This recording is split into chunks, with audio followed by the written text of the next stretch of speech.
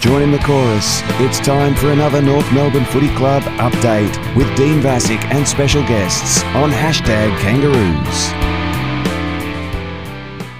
Hi, this is Ben Mackay from the North Melbourne Footy Club, and you're listening to another episode of the #Kangaroos podcast. Here is your host, Dean.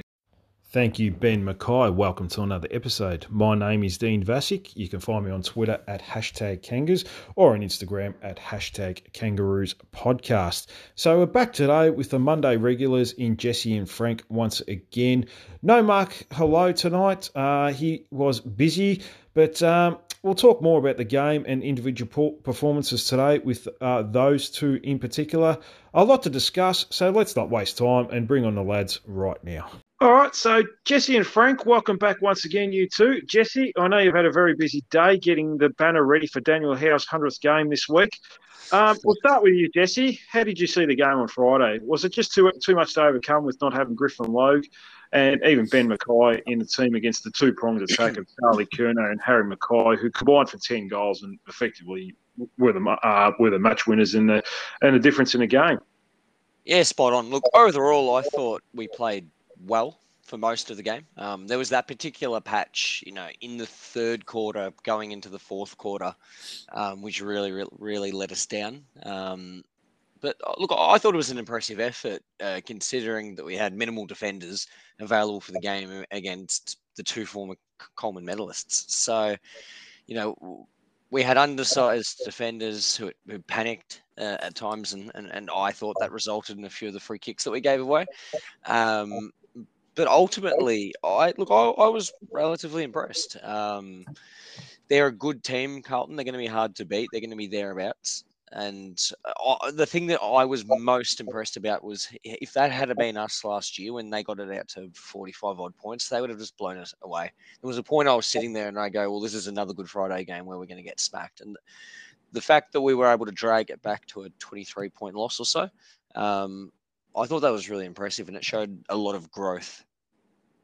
Yeah, 100%. Yeah, I mean, I was trying to avoid the word 100% because I've been copping a bit of flack about that. But, yeah, look, I mean, you probably would have to think because with 10 seconds, if an extra 10 seconds, Darcy Tucker was hitting Jaden Stevenson by himself in the forward pocket, would have got back to 17 points. And you never know, with 5 minutes to go, they might have really panicked and might have really made a game of because we were running all over them. What about you, Frank? Are you happy we fought it out until the end and not let it get to a blowout stage? Because it is an important game for us, isn't it? Yeah, absolutely, Dean. I thought, look, the game plan pretty much held up. I just don't think we had the right personnel to implement the exact game plan. And like Jesse touched on, when I think when we ran out there for the start of the game and I saw Jack Zeeble go on to Mackay, and I think Core picked up De Conning, and Bonner was on Curnow, you kind of went, well, look, I'm not a gambling man, Dean, but I know I'd be backing in that race, and that's probably turned out that way. Yeah, I thought our tactics were spot on in the first half. It was very much a zone defence. There was no real player on a certain individual forward. I mean, you're seeing in the cross matchups, Zeeble was on Mackay, then he was on Curnow in the next contest. We really slowed him down in that first half in particular, and it forced them to go very wide, very, very slow. It was different, like a lot of uncontested marks, but it was different to Hawthorn, who were always looking to create and, trying to, go through the corridor a bit more, whereas Carlton were very slow and methodical and, yeah, really played in our hands, and we were able to be in front by 2 points at half time. But, Jesse, once the game opened up in the second half, particularly the third quarter, we really struggled, and the zone defence pretty much got broke open with Charlie Curnow and Harry Mackay having different matchups at different stages of Luke McDonald, even Todd Goldstein at one stage. So that was probably the big difference when Carlton started moving the ball, and in the third quarter in particular. Yeah, completely agree. Yeah, I think it's spot on. Our defence in the first half was really, really good. And I think part of that was our midfield was really on in the first half in particular. And I think that was putting a lot of pressure on Carlton's transition. So when they were getting the ball into their 50, it was coming in very chaotic, and it gave our defenders the best chance of actually being able to defend. In the second half, they were a lot cleaner. They got their matchups a little bit better in terms of putting some more time into LDU. They were able to move the ball better, and then that meant that our defense couldn't zone off. It just became one-on-one, which was always going to be really, really hard given the matchups.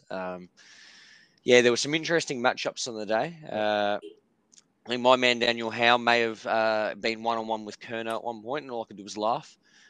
Even I felt sorry for him at that stage. There was nothing we could really do. With the ball coming down there as quickly as it was, I'm surprised they only combined for 10 goals. It could have been a lot worse.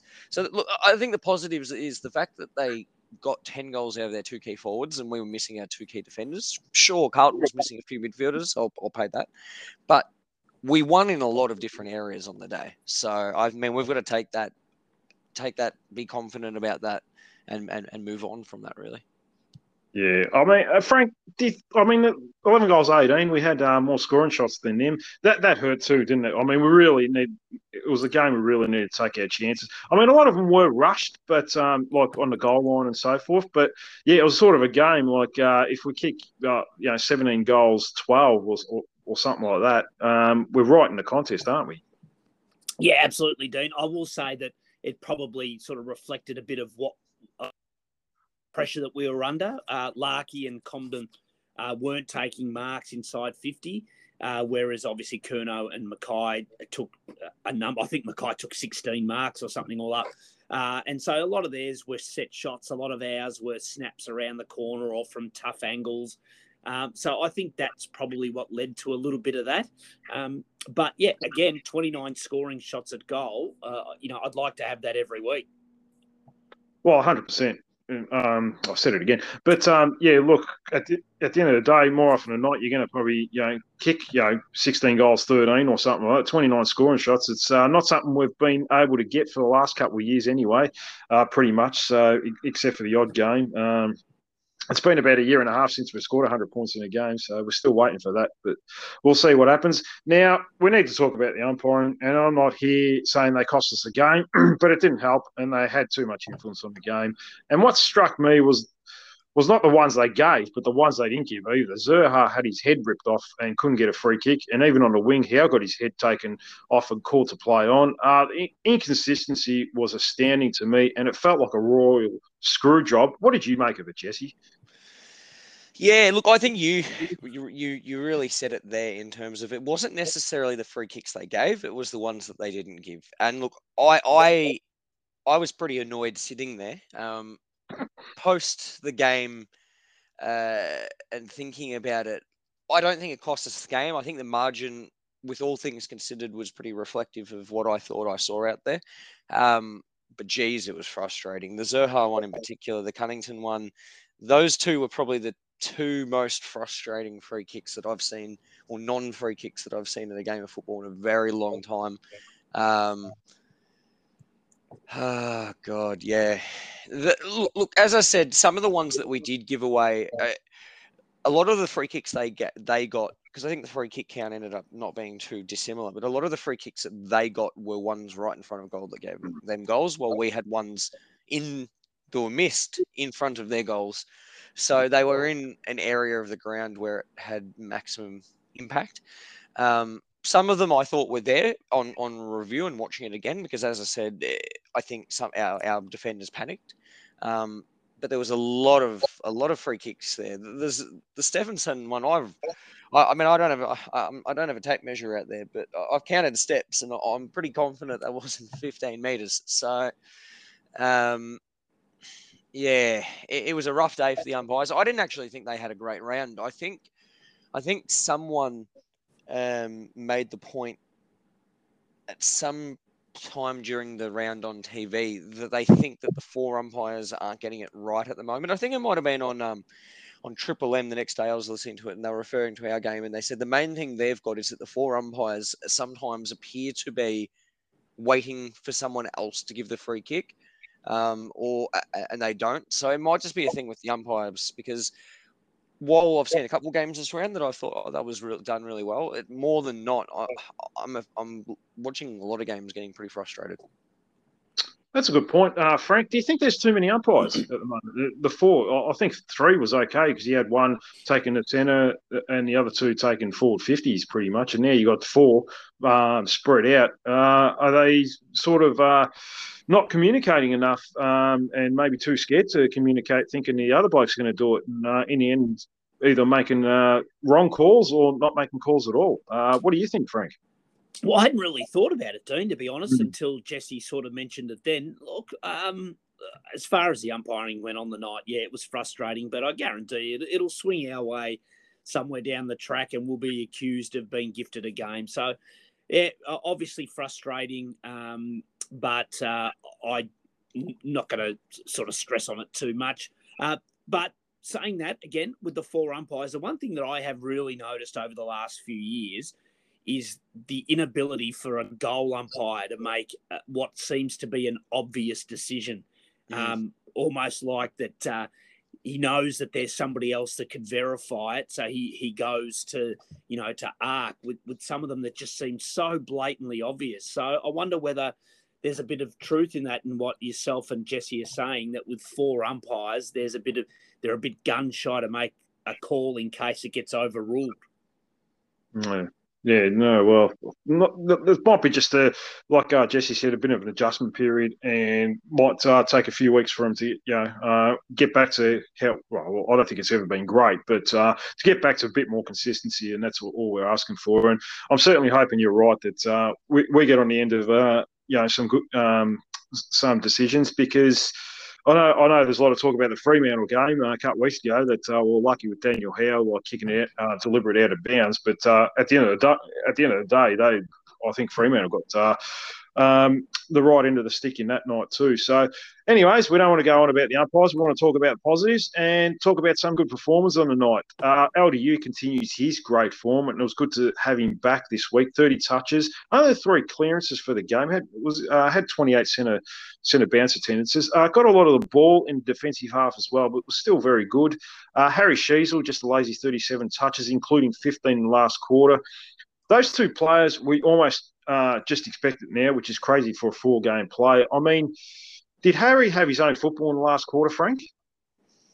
I thought it was amazing that they thought we got to bring a 4th gamer into the middle to see if we can change our fortunes, and it literally did. So, look, I mean, I watched him pretty closely in that last quarter, thinking, is he just sort of running past?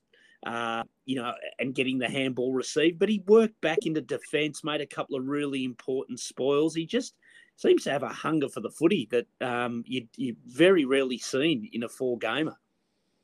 No, it's crazy at the moment, and very much a Nick Dacos type. And yeah, I do feel very confident when he's got the ball in his hands in that defensive 50. It's going to be interesting, Jesse, to see how he progresses throughout the course of the next couple of years. I see him as potentially going into midfield in the next year or two. Do you see that as well?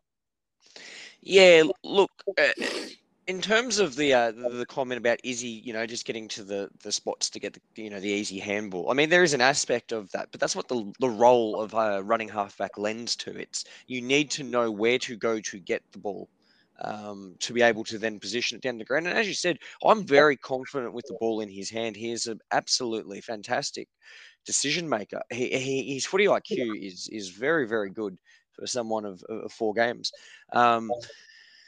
Yeah, in terms of where he's going to go, look, as I said, I always saw him as a Toby Green type in terms of he was an extremely dangerous forward. And we haven't really seen that of him yet. I know he had a couple shots on goal from long range on the run on the weekend. It would have been nice to have seen him get one. But he's very, very dangerous in front of goal. So I think we will at some stage see a bit of that. In terms of midfield, look, I think definitely he will get into that midfield mix. He may play a little bit of time in there this year, but it'll be interesting to see how long they decide to keep him playing in that role that he is at the moment. I had some Carlton supporters sitting in front of me because apparently people thought it was a good idea to bring them into the Premiership club, but and he was calling him an accumulator type. and maybe making some suggestions about the impact of his game. But if you look at other, all of the other stats in his round, as you said, he's got back, he's got spoils, he's got, he takes good marks, he makes good decisions with it. His meters gain are great, so he's not just chipping the ball. He's actually running with it and distributing it long. So, yeah, I wish we had 3 of him to play on each line. That would be great. Yeah, he's pretty handy. It's crazy. Yeah, I mean, there's not much else we can say about him. He just seems to get better each week, and it's crazy to think that he's only 18 years old and 4 games into a career, and you'd have to be a heavy favourite at this stage to win a Norwich Rising Star. I was thinking, who knows? To be honest with you, Frank, he could be leading our best and fairest at this stage. Well, I mean, there'd be a strong argument, wouldn't there, just on what he's done so far. So, congratulations to the kid. He's hit the ground running, and he's continued to improve. So, I wouldn't be surprised if he's right up there with LDU after 4 rounds for sure. Well, LDU's missed a game as well, so it might put him, put him well in front. So, I'm not too sure, but we'll worry about that probably later in the year. Jesse, I thought Zurhaar could have been a match winner if he kicked straight. 17 touches, 3 goals, 4 with 1 out on a full as well. 8 centre bounce attendances with a couple of clearances. I think having the balance of midfield and forward half is making him into a top line player. What do you think? Spot on. I was dubious about the midfield move going into the season, and I think one of the things the last few weeks is while he's been really, really good in the midfield, and I think I saw a stat that when he plays midfield, we win the centre bounce something like 80% of the time or something when he's in there. So I don't know if they've had the mix right in terms of sometimes I think he's played a little bit too much in the midfield. I think they had it spot on the weekend. You want to see him in there maybe 8 to 9 bounces for the entire game. And then the rest of the time you want him forward. He was our most dangerous forward by a long way. He could have had an absolute bag. You are right. Had he kicked straight, he would have been the top goal scorer on the ground. He was fantastic. He has gone to another level that I didn't necessarily think that he could get to, and I think some of that is that because he's playing, more in the midfield, it's meaning that he is more engaged in the play for longer, and he's able to have an impact in, various spots, whether or not it's scoring, pressure on the footy, winning the ball. He's showing, I always saw him a little bit more of a Jake Stringer type, which is will play midfield, will play forward a lot, very dangerous up forward, but can go into the midfield for a couple centre bounces. Maybe he's got a bit more of a De Goey side to him in terms of, can still play forward. But if you really wanted him, or if you needed someone else in the midfield because the midfield mix wasn't working, he could go in. Yeah, he's got a lot of upside. He's been great this year. Yeah, absolutely. I mean, he's been fantastic. So, generally, he starts the season off quite slow as well, the last couple of years, whereas this year he's hit the ground running, which is really important for his career development. And like you said, there's a bit of a Jordan De Goey type in him. And, I think when he's in there, it's definitely he's a very imposing figure. And I think a lot of other midfielders and even the ruckman would notice that he's there in the midfield because he's going to throw his weight around as well. And we'll move forward. Jaden Stevenson, Frank, a player that has come in for some scrutiny, I guess, and even I've questioned him and what his best spot is on the ground. His defensive chases have been really good this year. I have noticed that. He took his chances on the weekend as well, kicked 3 goals straight. Where do you think long-term his best position could be? Do you just see him as a forward 50 player, or do you think he could even push up to the wing and go forward for spells as well? Oh, Dean, I think he plays that natural sort of high half forward really well. And I mean, if you're going to play like, I guess with a half forward, you've got to hurt the opposition when you do get the ball. And he's been able to do that recently, which he probably wasn't doing so much. I think there might even be some chance that, for a mix-up that he plays as a deep forward, sort of one-on-one. But I think he's really sort of taken to that high half forward, sort of getting back and helping out, but then running forward. I think that that's his natural spot, is sort of as a high half forward. Jesse, do you think there's any possibility they could even put him back in the back line again? I don't think so, personally. I don't think that's his best position, but he does use the ball generally pretty well. I guess my question is, is there a possibility that he could go in the back line again? Yeah. Look, I didn't mind him down back last year, which I've mentioned a couple of times, that I didn't think it was where he was going to end up, but it forces him to be part of the play, which is obviously the biggest knock on him, that he can drift out of games. Yeah, look, I don't think so, purely because I think that roll down back now, we have, a few people who can go into it. Aaron Hall can't even get a game, and he's been racking it up in the seconds. So I think he's going to play that high half forward role. I would like to see him get a few stints on the wing.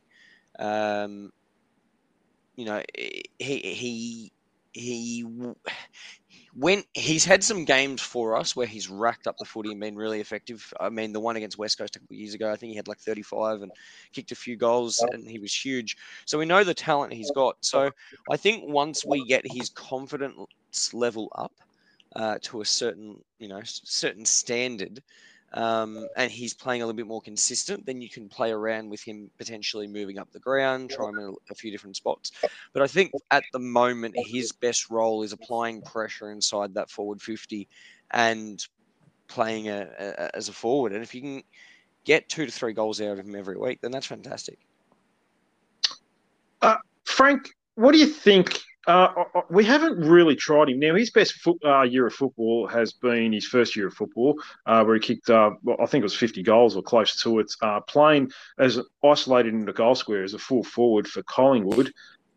How come no one, ever since that first year, or probably even the first year and a half, they haven't really tried that again with him? Are you a bit surprised we don't even try that? We haven't tried that since he's come to the club, that we try and leave him one-on-one in the goal square? Because he is very crafty there. Yeah, absolutely, Dean. Yeah, as I said, I can see him on certain matchups against certain defences, them isolating him in deep forward, because, as you said, he is very crafty and he's dangerous. Maybe it's been, under maybe Noble had a different opinion on what his role should be, and then he ended up at half back. And let's be honest, if you were playing as a half forward last year in the North forward line, it was a bit of a graveyard. Maybe with Clarkson, he might look to exploit that against certain defences. But yeah, I think he would be able to do that role really well. We certainly are looking for that, third forward at the moment. They can contribute with goals. It was very handy to kick 3 goals last week. We're hoping he can get some consistency and give us those 2 or 3 goals a week, each week, I guess. And we'll have to wait and see. Jesse, what about Will Phillips? 10 centre bounce attendances, down from 17 last week. 5 clearances, 4 tackles, 17 possessions. Kicked a nice goal at the end of the second quarter as also. Where do you think his best position could be? I mean, we've got Simpkin, LDU, Cunnington, Powell, Wardlaw soon, you'd have to think, and maybe even Sheasel in the future going through that midfield. I think he could be a half forward that has spells through the middle, or could he be a winger maybe? What are your thoughts on his best position? Yeah, look, it's an interesting one.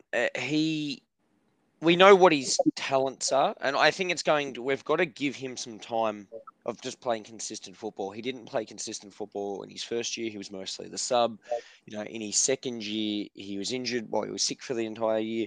So I think we need to give him a bit of time. I think he's been serviceable in the games that he's played this year, where he's played the entire game. He's had some good glimpses. There's been he's had a couple kicks that have been really good passes, lacing out the forwards. He kicked the goal that was really nice. He's genuinely clean with it. And I think we're just going to remember that, players like Simpkin, LDU, even Cunners, they all took a while to get going. And I think we've just got to give him a bit of time. I think his best natural position, and I think he's the type of player who's a genuine midfielder. I think he has an ability that you could play him, high half forward. He is a good kick. So I think he could score a few more goals. He would. I definitely think he could play on a wing. Wingers generally need to have a certain level of cardio fitness, and because obviously they're transitioning so much, and maybe he's not at that stage yet. But look, there's definitely a few things that you could do with him. I wouldn't go as far as saying he's limited to being 100% purely a midfielder. But I'm still pretty excited to see what he looks like, even at the end of this year. I think it'll be a big fit year for both him and Powell's development. Yeah, I mean, Frank, Jesse makes a good point there. It's just about getting continuity into him this year and getting 18 games into him. I mean, there's always an expectation with a top 5 pick that he's got to be a star and so forth. But look, I don't mind, a player playing 200 games and being just a role player for a team as well. Like they don't all have to be superstars. Frank, I mean, I guess what do you think? What do you think of him? Of Will Phillips just getting games into him this year? That's the most important thing. Oh, absolutely, Dean. Yeah, I mean, you have a look at Clayton Oliver and Petrarca through their development. They had years of that. They looked like they had stagnated and stuff like that. Kids missed a year. I've got no problem getting games into him. I think he's contributing enough out there at the moment, and I think with every game that he plays, it'll help him develop his aerobic capacity. And I think the game will start to open up for him. After another, maybe 20 games. Yeah, definitely. We're certainly hoping anyway. Darcy Tucker had a very good debut, Jesse. Do you think halfback is his role? Good user of the ball and can play on those small to medium forwards. Do you see that role for him? Yeah, look, I think he's got the ability to play as either a winger or a halfbacker. I was actually surprised. I wasn't expecting him to have as much impact as he did. I thought he was really good. He's a good runner. I don't know what his ceiling is. Some of that is, he had one really good year at Fremantle. The rest of his years were thereabouts. So I'm not sure what his ceiling is, but look, I thought he played a really good first game, and I'm excited to see what we can get out of him because he really was, almost the steak knives to the Logue trade. So it'll be interesting to see what they do with him. I thought his ability to transition the ball was really good. Yeah, it's going to be an interesting one. Yeah, definitely. Frank, now Dennis Cometti was once quoted, Darcy Tucker, this is about 6-7 years ago, that he's got the best skills in Western Australia. Did you know that he said that? No, I didn't, Dean. Yeah, there you go. I see him as a little bit of a Brent Guerra type, that small little halfback flanker. Do you see any other role for him? Like maybe going into the midfield? I don't think he will because there's just too much talent and depth there. Or do you see him as that halfback flanker that we trust and rely on, that can use the ball quite well and hit up targets? Yeah, I'm probably with you there, Dean. I think that the depth of the midfield, I can certainly see him attending some centre bounces and stuff like that. I think he's physically a bit stronger than what I pictured him. But yeah, look, you'd like to think that as our midfield develops now, he's sort of half back on the wing and sort of plays that role. So it might be tough for him to find his way into the midfield. Definitely. Jesse, what did you make of the sub? A little bit of talk about that. But I thought it was a good sub. Halfway through the third quarter, and Cunnington was struggling a little. 10 touches at minus 10 metres gained. Had 12 centre-bounce attendances for no clearances for the games. I mean, sometimes you just have bad games. That's part of being an AFL footballer. I thought it was a right call. What did you think? Yeah, look, I didn't have any issues with subbing Cunners at all. I don't, I think any player can be having a down game and be subbed out. I don't have any problem with that decision. With having Greenwood as the sub, it worked in that situation. I didn't necessarily. I understand why they did it because he can play a few different positions. I tend to like having people who are probably more runners as mine, just because I think you get a little bit more impact of them bringing them on as a sub. So I think there's some questions for me on whether or not I think Greenwood should have been the sub. But I don't have any issues at all with subbing Cunnington. He was not having a good game. He had no clearances. He was messy. His disposal wasn't great. He just wasn't having a good day. And every player is going to go through that at some stage. So no, look, I know a lot of people made some points out of it, but that's just what happens. It's just the nature of the game, and I'm glad we've got a coach who's prepared to do that, because I don't think we have for the last few years. So no problems from me at all. You sort of said everyone has bad games except for Harry Cheezel, I think. So he's pretty much doesn't. In saying that, Hugh Greenwood, 11 touches in just over a quarter, 4 tackles, 5 score involvements, 11 centre bounce attendances with 4 clearances, which was a team high. Frank, he's making a claim to be back in a starting 22. He's a bit stiff to be dropped. I think he might come back in this week. How do you see it? Well, he's done nothing wrong, has he, Dean? I did sort of note that Clarkson said that Ben Cunnington's a clearance beast, and that's why he's there. And I think I've always thought that a little bit about Cunnington lately, ever since his illness, that if he's really not winning that contested footy, he struggles a bit with the pace of the game, particularly on the spread and stuff. Greenwood did nothing wrong. He really sort of came in there, and I don't know that I'd say that he brought about the change in momentum, but he certainly did a lot right. And I think he, like you, I think he probably deserves his chance to start. Yeah, it was a bit strange because I thought he was having I thought he was going okay. Obviously, was it halfway through the third quarter? He obviously got subbed out against Hawthorn, and got dropped and was a sub this week. So, yeah, no, look, I think he'll be there and thereabouts. And I think he is a fringe player at this part of his career. We do want to continue to get games in, like we've talked about, into Will Phillips and Tom Powell. We want to see what they've got. Whereas Hugh Greenwood, we did find another role for him this year, playing as as an extra mid, almost a high half forward as well. So it'll be interesting. What selection happens this week. Nick Larkey, he had a bit of a sore hip, and we'll have a light week on a track from what I hear, to hopefully make the game against Brisbane this week. He was hampered, wasn't he, Jesse? He seemed very proppy through the game. Yeah, look, he didn't have a great game, but as you said, he had the injury, early on in the game, which hampered him, and he was really, really, brave to fight that out and actually play out the game. Apparently he was, really sore all throughout. So well done for him. Not worried about him at all. Obviously, he had a really good start to the year.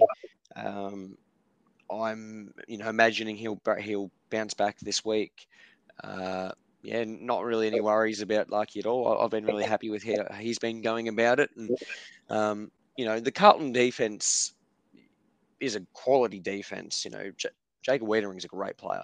And I was a bit disappointed that we didn't go after Young when the Dogs got rid of him.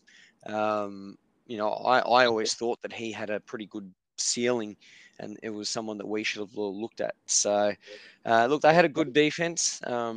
Larky obviously didn't have a great game, but he had a good start to the year, so you're not going to be too worried, are you? No, look, that's right. I mean, he was, he struggled. Look, there's no doubt about that. And you're playing, like you said, you're playing against one of the best key defenders in the game. You don't want to be half fit, and that's what it was. Do you think in saying that, Frank, that maybe we should have just subbed him out halfway through the third and put Cunnington forward and gone a bit smaller? It could have, Dean. Yeah, it wouldn't have been, crazy. The one thing I would say though, again on that Cunnington Greenwood thing is, I don't think you can play both of them. They're very similar type footballers. I know Greenwood plays a slightly different role, but neither of them are sort of renowned for their pace. It's more their work at the coalface. So I think there might have been a bit of a hesitation in bringing both of those guys on. But yeah, look, I watched Nick Larkey during the halftime warm-up pretty closely, and he couldn't do any of the zigzag warm-ups. He was staying basically on a straight line. So you could clearly see that he was affected, but, obviously he thought he could still offer something. Yeah, I mean, I guess coaches have not much time to make these decisions, and they probably thought, oh, it's kind of a core tip, so let's just see him run it out, and it might get better. And Yeah. look, he was okay in some contests, but you could certainly tell that athleticism wasn't there, and really struggled with the body and body. Paul Curtis, a lot of people are calling for him to be dropped. Only the 9 disposals with the 1 goal and 4 score involvements. The one goal did come right at the end in junk time.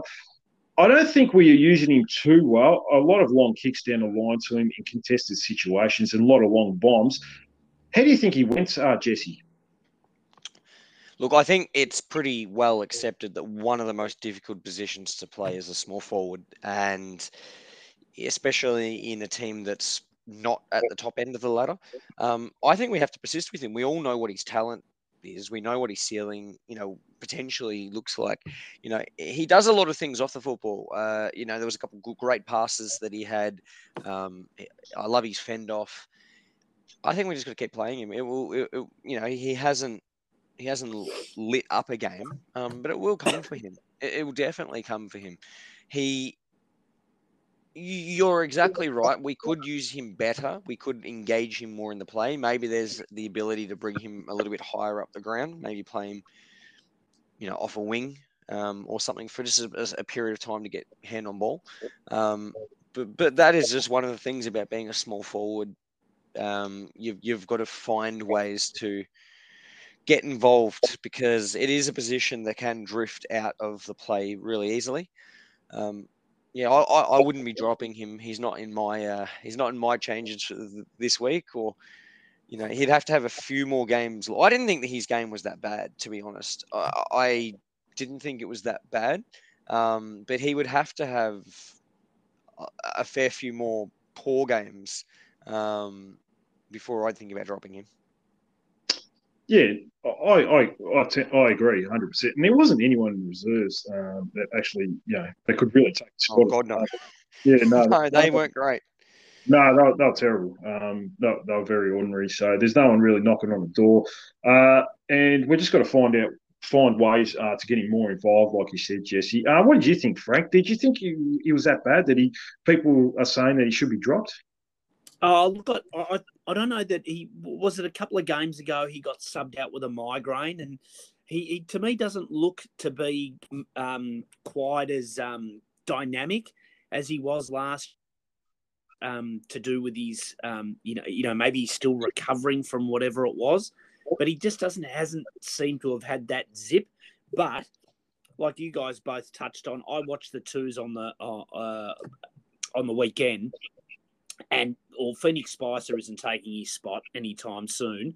And Jack Marnie probably isn't either. The only guy that would probably genuinely warrant a chance would be Lawson, and he's not on the list. So really, your options are to just keep, I think, playing Paul Curtis and just hope that he works his way out of the sort of the rut that he's in at the moment.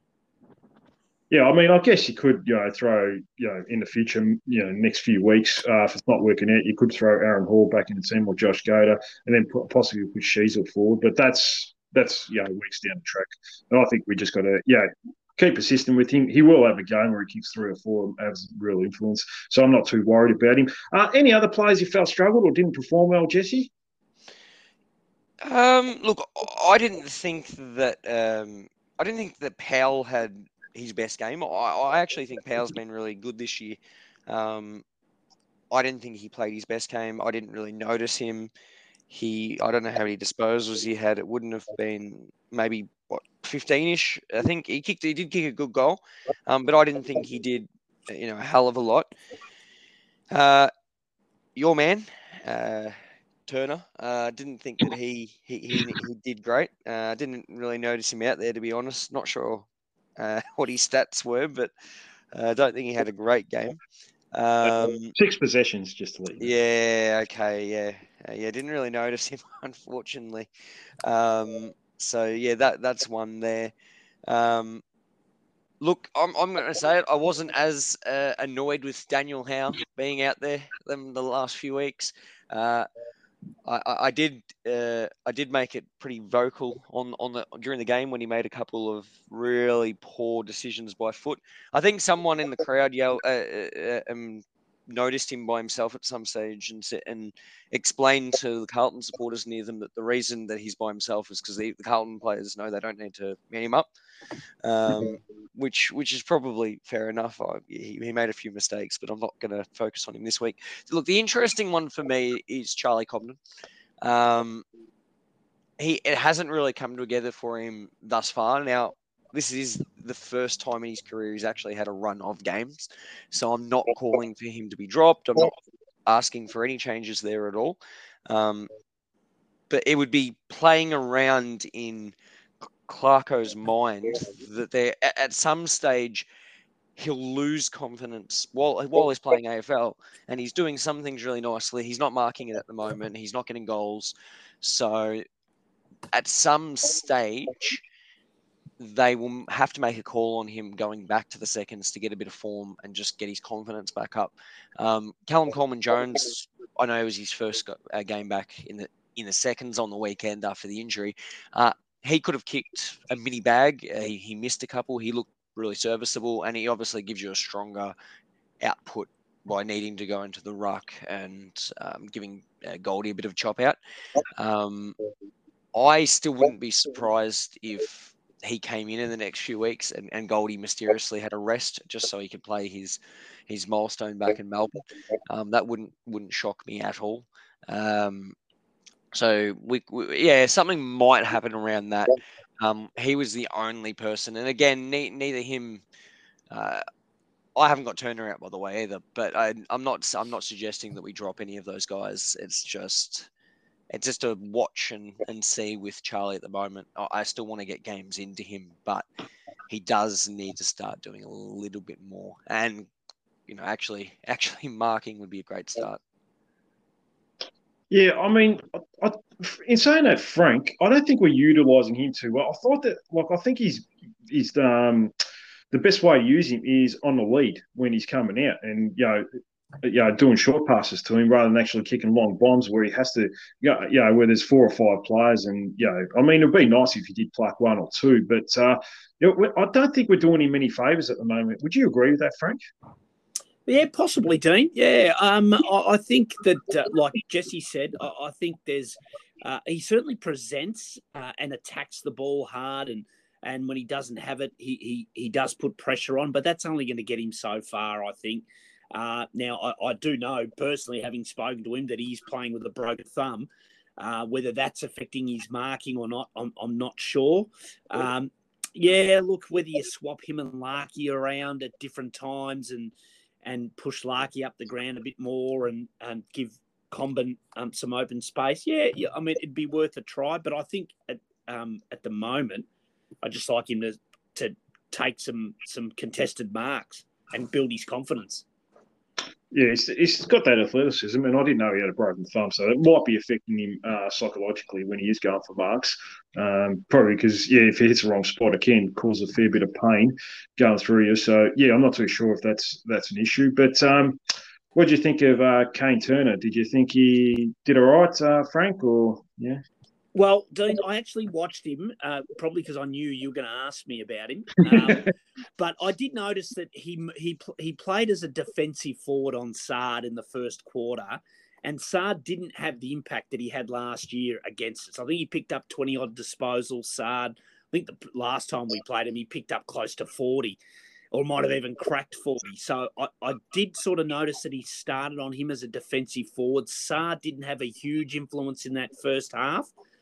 But then I sort of lost track of where he ended up sort of in the second half, and obviously noticed that he didn't sort of do a hell of a lot. So I don't know if he played the 4 quarters trying to sort of keep Sard out of the game, but I did notice in the first quarter that seemed to be his role, and he did that reasonably well. Yeah, well, Sard had 42 touches a week before, so I think there was a big emphasis on him because he does create a lot of drive from that Carlton defence, and he did a very good job on him for the first, probably 2-3 quarters of the game, pretty much the whole game, really. So he does play a role for the team. We would like another small forward because when that ball hits the ground, we just don't have the numbers at a contest, which really hurts us. So it'd be nice to know what Cyril Rioli's doing these days because he'd be perfect in that forward line.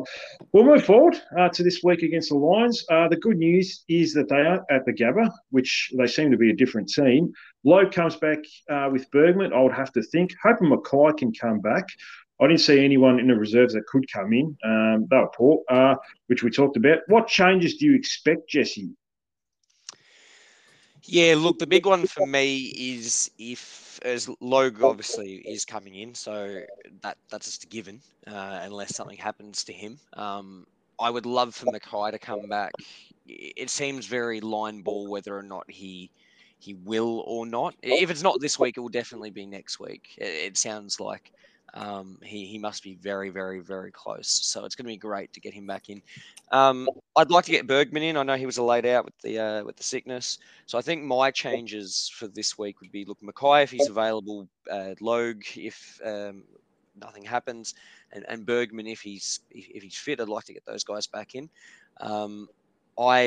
In terms of the outs at the moment, look, Bonner probably loses his spot. I don't think, assuming Mackay and Logue come in, there is an A spot for him, so he would go out of the team. I'd be interested to see. I don't necessarily think Cunners has had a massive impact since he got back. I wouldn't be surprised if at some stage, I'm not suggesting it is this week, but they may give him a 1 week break. Maybe he doesn't play football at all, or maybe they give him 1 week in the seconds just to get some form. Because he does look slightly off the touch since he's come back, which is always going to be the case after having such a serious year last year and being and missing so much football. But I wouldn't be surprised if at some stage he gets a rest. Or as I said, a go in the seconds. But yeah, at the moment, it's going to depend on if Mackay comes in. But Logue for Bonner is a definite for me. I think Bergman comes in probably for my man Howe. So we'll do that one, and then the Mackay one's going to matter. Is only if he comes in, then we have to rejig the format of our defence because obviously this year we've only been playing the two keys really. So I'm not sure who I'd have come out from Mackay. It'd be an interesting one. It definitely would be. Because it does throw a few spanners in the works. What about you, Frank? Are you on board with Jesse with those changes as well? Yeah, I think, like Jesse, I'm not sure about Mackay coming in this week. It seems to be a bit of ducks and drakes, to use one of Dennis's favourite terms, about whether people are saying he's done full training and see how he pulls up. I think they'd be a bit cautious about playing him so quickly. But yeah, well, obviously Logue will be the no-brainer. Bergman probably comes back in, depending on what the illness is. I think would be the two changes, and then you're probably looking at whether Larkey gets up. We'd certainly hope that he does. Otherwise, I suspect if Larkey doesn't come up, then maybe Coleman Jones would be the other one. It was a possibility. I mean, I think I'd want to get some games into him. And there's always that option of going small in the forward line. Like we talked about earlier, maybe you play Jaden Stevenson full forward with Cameron Zurhaar there if Larkey doesn't come up, and you just throw something different at him.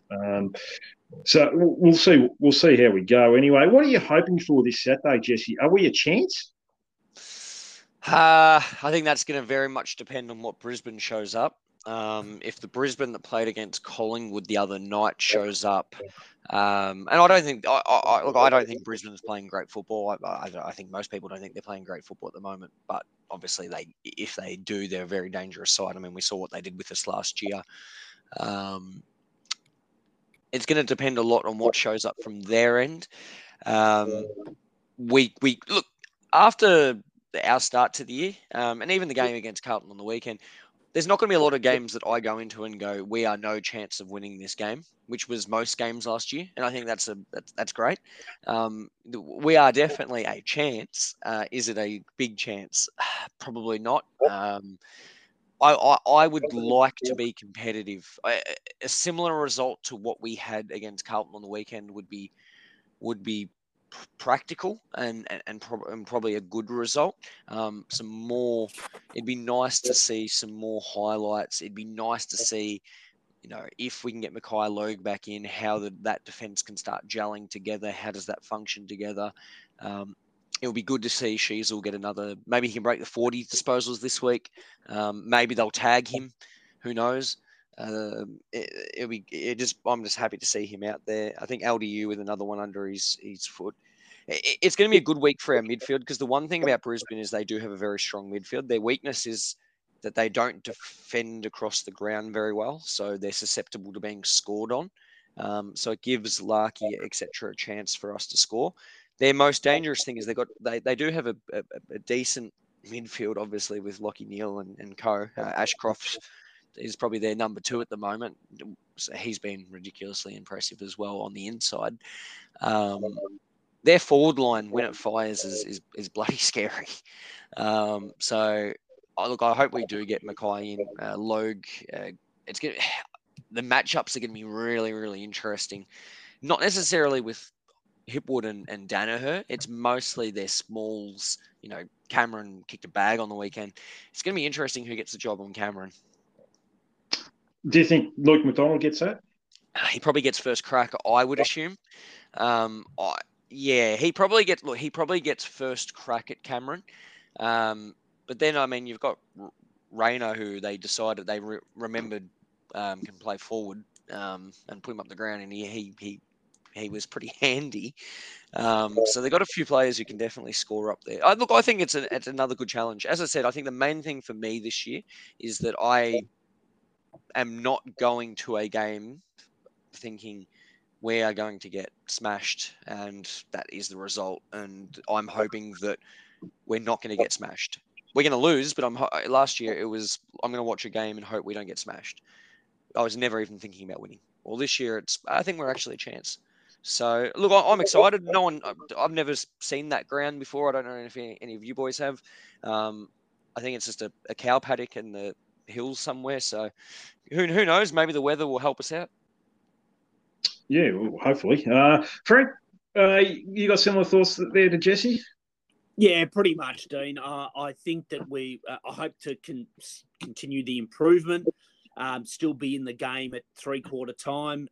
And, eventually I think if we're in enough games at 3/4 time, we'll pinch one like we did against Freo that was unexpected. Whether it happens this week, I don't know. But I know that a long way to make it happen, and I don't think this is actually going to pan out. Is trying to stop Charlie Cameron. The opposition small forwards have been an absolute nightmare for us over the last however many years, and he's just another one that seems to terrorise us. So if we could find someone, if Lukey Mack could keep him quiet, I think that'd go a long way to us, upsetting them. He's a very difficult matchup, isn't he? Like, he can play almost as a tall. If you isolate him in the goal square, even when that ball hits the ground, he's very quick on his feet, and it makes it very hard for defenders. So, we'll have to wait and see what happens. All right, boys. Jesse, did you want to add anything else before I let you go? The only thing that I'll add, I know in our pre-season teams, I left Jack Siebel out of pretty much all of them at every stage, and I thought he was done, and that he'd play a couple games this year. I think we all kind of said that he wasn't going to play every game this year. I'm going to go. I was thinking about this on the weekend, and I was going to make a point of talking about it. I think that he is having the best season that he's had in 2 or 3 years. I think his impact. I think he's been cleaner with the football than his last stint down back, so Noble's first year. I think he isn't... forget about having to man up on Curnow and Mackay at times. We'll park that. But I think he's been better defensively. His kicking has been better. His decision-making has been better. I don't think he's having to do as much because the other guys are. I've noticed his leadership out in the field on times, getting around people, helping out. So, I think he's still really playing a leader position. My apologies to him because I thought he was good done. And at this stage, I don't have him coming out of my side. So, well done to him. Well done. Yeah, I couldn't agree more. Look, well, he was on the fringes. And a lot of people that did put in their version 1 teams or version 2 teams didn't have him in a team. I had him as a sub, I think. And, that was maybe. And, now you can't take him out. He's using the ball really well. He's very reliable with his kick. And, like you said, his leadership, he's playing with a lot of energy back there and showing a lot of encouragement and communicating a lot. So, full credit to him. And good message there, Jesse, to finish off. Frank, any final thoughts? No, Dean. Just other than agreeing with Jesse there, with Jack, I've been very impressed, particularly with his. We've never questioned his courage, but he continues to put his body on the line and into spots that others might not go. We know what his kicking is. I tell my boy I've nicknamed him Jack Airball for quite a few years now, and he's always going to spray the odd one or just slam one onto the boot when maybe he doesn't need to, but you can't question what he's doing and the way he puts his body on the line. So, just reiterate Jesse's thoughts there. Good on him. He's made liars of us, so let's hope it continues. Absolutely, yeah. You can never write him off, that's for sure. We almost wrote him off a couple of years ago, and he had a really good year then. So, a full credit to him. And at this stage, I would have to think that this won't be his last year of AFL football. Well, I appreciate you boys coming on tonight. Frank, I'll chat to you next week. Thank you very much, Dean. Jesse, enjoy the trip to Adelaide to hold the banner for Daniel Howe to run through. It'll be a special month, won't it? Thanks, mate. So thanks to Frank and Jesse for coming on the show once again. That's it for tonight. I'm planning to do a couple more shows this week, later in the week, so stay tuned for those shows. Once again, thank you to all you lovely listeners for all the likes, retweets and comments you put on for the show. Much appreciated, and the 5-star reviews on whatever podcast platform you use. This podcast is available on all podcast platforms. Just type in #kangaroos, subscribe, and it automatically comes up on your feed each time a show comes out. So once again, thank you for that. Apologies.